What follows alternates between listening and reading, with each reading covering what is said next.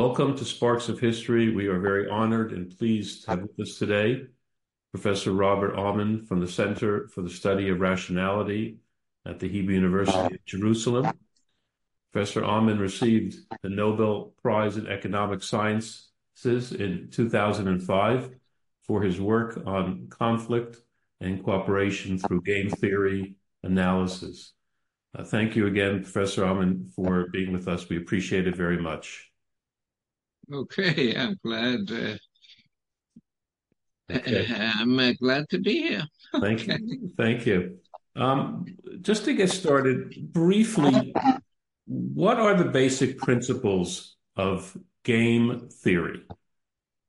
It's like asking what are the basic principles of chemistry? Yes. In other words, there are lots of basic principles, but let me pick out one.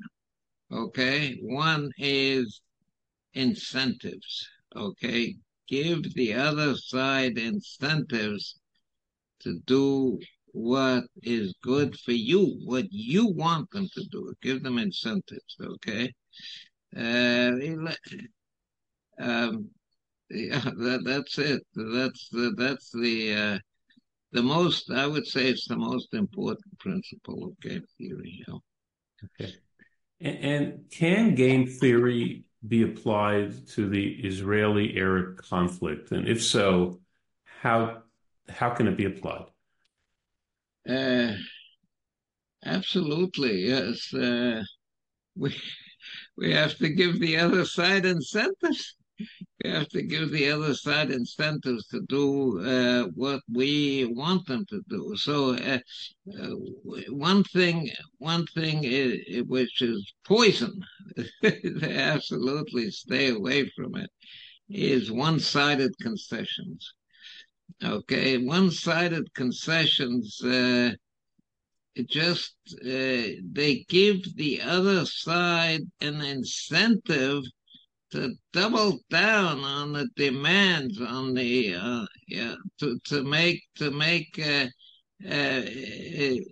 it's you're playing a game. You're not into the love, goodwill, into that thing.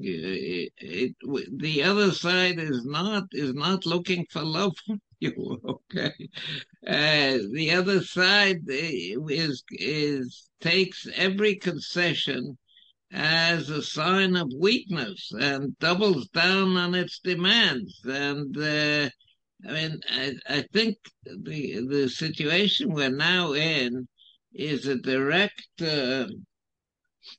consequence of a one-sided concession. Yes, that we made, I guess, 18 years ago. Okay, when we expelled the Jews from the Gaza Strip. We expelled the Jews from there.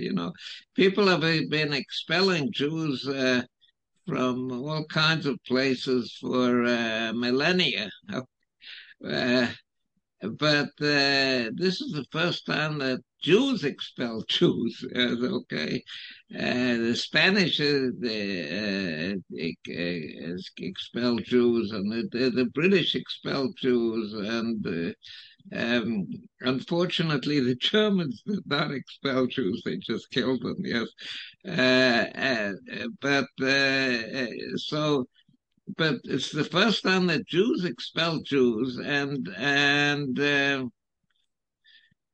it was all about helping the prime minister to get out of some legal entanglements that he got. As soon as he said, "Let's expel the Jews from the Gaza Strip," the legal eagles in Israel said, "Hands off, hands off." Okay, let him expel the Jews. And So, this was a one-sided concession, uh,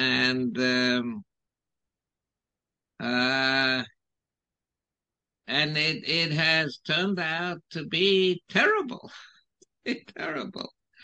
Uh, so stay away from that. Yeah. The one, So what would the one be thing you could perhaps do, let me add to that. please? The one thing that you could perhaps do is, again, it's related to incentives. It is the incentives of the Arabs are to destroy the state of Israel. Okay, that's what they want, and that's what they teach their children again and again. And one of the main items in the Oslo Agreement was that the education would, on both sides, would strive for honoring each other and even respecting each other, and okay, and this is perhaps the most important item in the Oslo Agreement. Okay, the most important item, and it was totally neglected. It was a dead letter from the very beginning.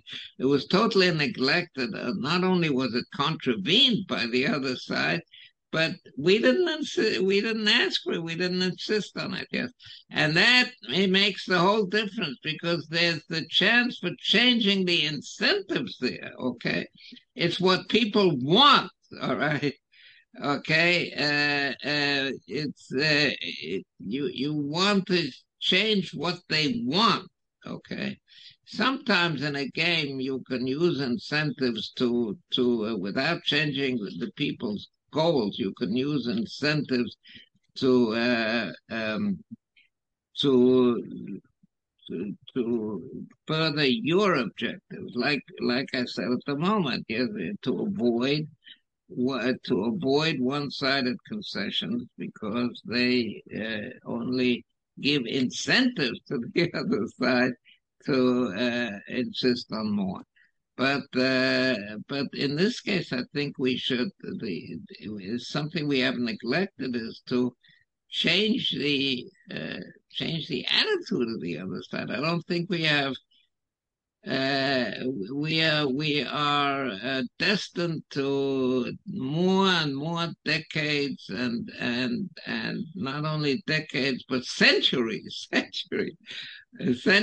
of war and conflict. It's awful. I have been in this country for 50 for almost 70 years. Okay, almost 70 years, 68 years to be precise.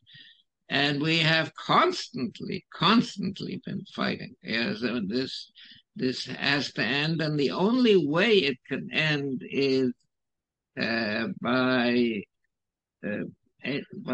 really buckling down to education uh, for peace. It's the education. It's not How do you do that? How do you create that incentive through education so that the other side doesn't want to engage in well, you force? have to go into the schools. Yes, you have to go into the schools. You have to go into the youth movements. You have to. I don't think there's much hope for. I think many Arabs really are also sick of this. Yes, they're sick of it, like I'm sick of it. Yes, some of them maybe are even more sick of it. Yes, because they don't lead very good lives, and I think which is very much supported by what they say is their religion. I don't think it's the religion. I mean, there are many aspects of a religion which contradict each other. The religion isn't not our religion either. It doesn't go to one place. Okay, you can take out you can take from the Gemara. You can take Mama Chazal, and you can find the opposite of it. Also, another Mama Chazal which contradicts it. Yeah. So, but they hate us and they want to destroy us, and the only hope is to go into the schools and to have And I don't even think it's all of them. It's probably not all of them. I think many people just want to go on with their lives. Yeah. Um, so I think that somehow, I don't know how the It, mechanics of it would be, but you have to go into the schools, you have to go into the youth movements, you have to go uh, into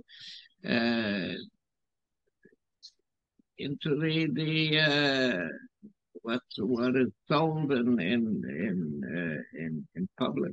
I don't know if it's feasible or not, but you have to try because is the Abraham Accords is that the direction? Is that going in that direction as part of the Abraham Accords? Is the education part of Abraham that? Accords are fine. Yeah, they're great. The Abraham Accords are great, but the people in Eretz Israel, the Palestinian Arabs, yeah. I don't call them Palestinian because my wife is a Palestinian. Okay, I'm married to a Palestinian. Uh, she uh, she has Palestinian identity papers. Okay, um, from the from the mandate period. Uh, she has a Palestinian identity card. Okay, so the Arabs, I don't call the local Arabs, I don't call them Palestinian. I don't call them just Palestinians. They are Palestinian Arabs. They are Palestinian Arabs and there are Palestinian Jews. My wife happens to be a Palestinian Jew. And so the Palestinian Arabs did not accept, are not. There should be an Abraham Accord. I don't see why we can't have an Abraham Accord with the Palestinian Arabs also. I don't understand it yet. But I think we should try to somehow to advance understanding and if not mutual love, but at least that it might come. At least mutual respect, mutual understanding, mutual. And so fear is not enough of an incentive. In other words, better to be feared than to be loved or even respected. No, I don't think fear is enough. Yeah, Okay. I don't. I don't think the Arabs have it so good. Yes, they don't have it so good, but I think fear may is a two-edged sword. It may go in the other direction also. Using games. People stand up to fear. They say, "Let's rebel. Let's get rid of these people who are oppressing us." Okay, oppressing. Using game theory, what is the best negotiating approach regarding the current situation of the Israeli hostages and what should be avoided? Concessions, I understand, but what's the positive approach? How would you go about? What would you recommend to the One-sided, government? I said one-sided concessions have to be avoided, Correct. but two-sided, but a concession in the framework of a negotiation. That's what game theory is all about. That's okay. One-sided concession, like the terrible withdrawal or from Gaza, the expulsion of the Jews, not withdrawal, the expulsion of the Jews from Gaza. That's a one-sided concession. That has to be avoided. But concessions on both sides, no, there's no problem with that. What I object to in the current hostage situation is that. We are really shooting ourselves in the foot, if not in the head. uh, this tremendous pressure that you see all over for the release of hostages, it's directed against us. We're directing the pressure against ourselves. Okay. I was I have in the street in which I live, the shopping street, it's Bethlehem. Um, you have all over pictures of the hostages and so on, and in the stores you have signs saying "Bring them home now." Now, who are they telling to bring them home now? Yes, they're telling it to me. Why I should bring them home? Yes, I can't. I would love to bring them home now. Okay, so why are they exerting pressure on Israelis? Yes, exert pressure on Hamas. Exert pressure abroad. But why at home? Yes, so who are you pressuring? Okay, so the answer is that they are pressuring the government to give far-reaching far-reaching concessions. That's not one-sided, okay? It's not one-sided. It's not a goodwill thing. Yes, in other words, this would be a negotiated deal whereby the hostages, some of them or most of them, older people, children or something like that, get released in return for something that we give them. For example, terrorists, okay, people in our jails, okay. So that's not one-sided, but we are getting a lot. The campaign about the hostages, and it is most uh, um, strong, since it's most directed at the Israeli public. Now, why, if the Israeli public could release the hostages, they would. So it's really a pressure on the government to be soft, but that it works against us. Okay, it works against the release of the hostages. Why? Because when Hamas sees this pressure, then it expects the Israeli government to capitulate to the pressure from within, and therefore it hardens its position.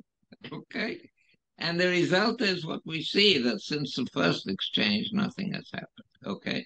And nothing is going to happen because the pressure on that we have exerted on ourselves, pressure that we've exerted on ourselves has caused the other side to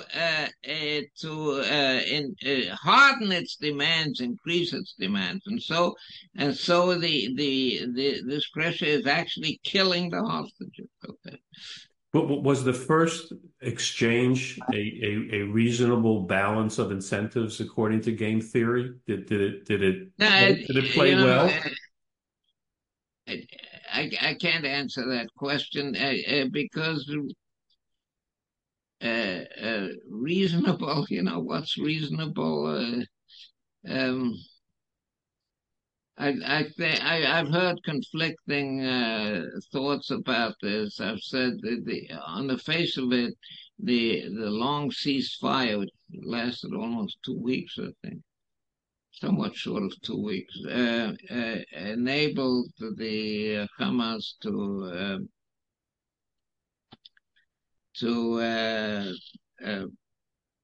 regroup, and is making the war longer, and has probably directly caused, may have caused uh, uh, many fatalities on our side. On the other hand, other people claim that it also enabled us to regroup. I don't know. So I don't know on the military side. I do know that the people who were released, um, these are terrorists, and then they probably will go back terrorism. Okay, they will go back to terrorism, and who knows how many more people will be killed. This whole thing is due mainly to the expulsion of the Jews from Gaza in '05. It's mainly due to that, but it's also due to Yehya Sinwar. And Yehya Sinwar was released in a prisoner exchange. You remember there were Yes. 1,027 terrorists released in exchange for Gilad Shalit. One Israeli soldier, yes, I don't know, private or anyway, a non-com. And uh,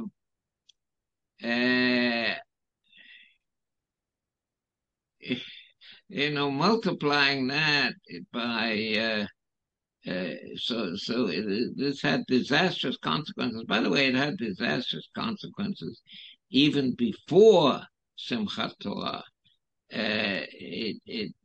Because the people who were released in the Shalit deal uh, uh, murdered many, many more than one person. Yeah, so if you're talking about numbers, then this was a disaster even before. Now it turned into a terrible, disastrous consequence on Simchat Torah.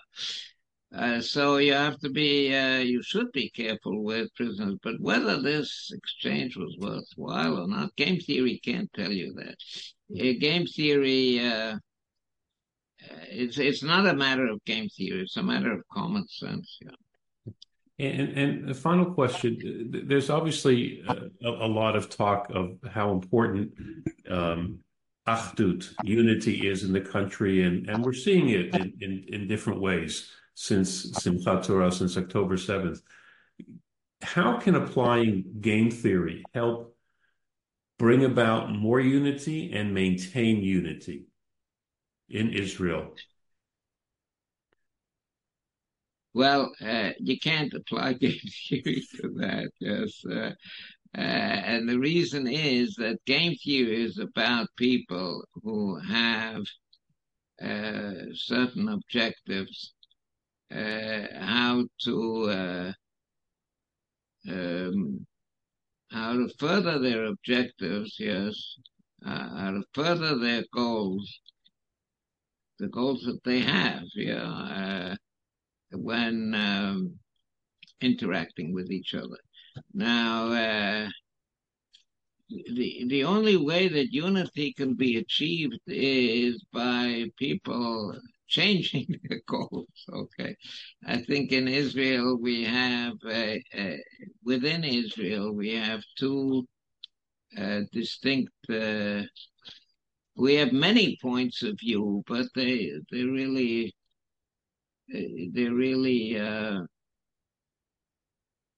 there are really 2 points of view, two main points of view, which the many points of view congregate around.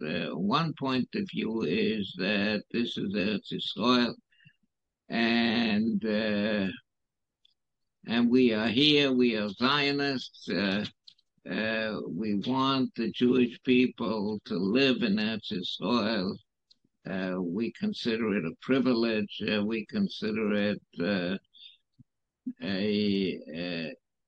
this is what we want. This is we're living here. Yes, and the other point of view is it's the state of the Jewish people, and the other point of view is, well, I think maybe I shouldn't say what other people think, but it seems to me, okay, Okay, that's my fine. impression of the other point of view is. Um, let's live what's it called? Dolce Vita, okay? Uh, let's try to live as good a life as possible, uh, and it's not so much a matter of trying to advance, trying to live in Eretz soil. It's nice being a Jew. We make kiddush on Friday night and so on, but it's not something that burns in our bones. Okay, and I think difficult to uh, it's difficult to change those children. Maybe they can be changed. Anyway, it's not a matter of game theory, okay? It's a matter of education, okay? I think in the previous government, which was not a bad government, it was Bennett as prime minister. It wasn't bad. Wasn't bad. It was okay. But there was a minister of education there, and she tried to remove the humanities from the high school curriculum. Now, what does that mean? Uh, it's a thinly disguised ploy, uh, because what you're talking about when you talk about humanities is not necessarily Shakespeare, okay? But it's the Tanakh. It's the it's our whole. It's not only the Tanakh. It's our whole. What should I call it? Our whole background. Our whole there's on that. Why are we here? What are we doing here? Uh, one thing we're doing here is Herzl's vision to escape anti-Semitism, but it seems that anti-Semitism has turned into anti-Israelism, and I don't think that doesn't seem to be necessarily a good strategy for that. So people just want to live their lives peacefully here. And they think that by making one-sided concessions to the Palestinian Arabs, they're going to get a peaceful life here, but that's not going to work. It's not going to work. The more one-sided concessions you make, the worse it's going to get over here, not the better. In conclusion, after 68 years of being here in Israel, Professor Aumann, are you optimistic, pessimistic, or somewhere in between? Uh, well, I'd like to say that I'm optimistic, but it's not true. It's not true. I'm pessimistic, and I tell my children I don't envy them. Um, I think the state of Israel will outlast me personally, but I don't know how much longer. I'd like to be optimistic. To I'd I'd like um, I'd like to return to the spirit of 48. I wasn't here in 48, but I was here in 67. I'd like to return to the spirit of 67. Um, and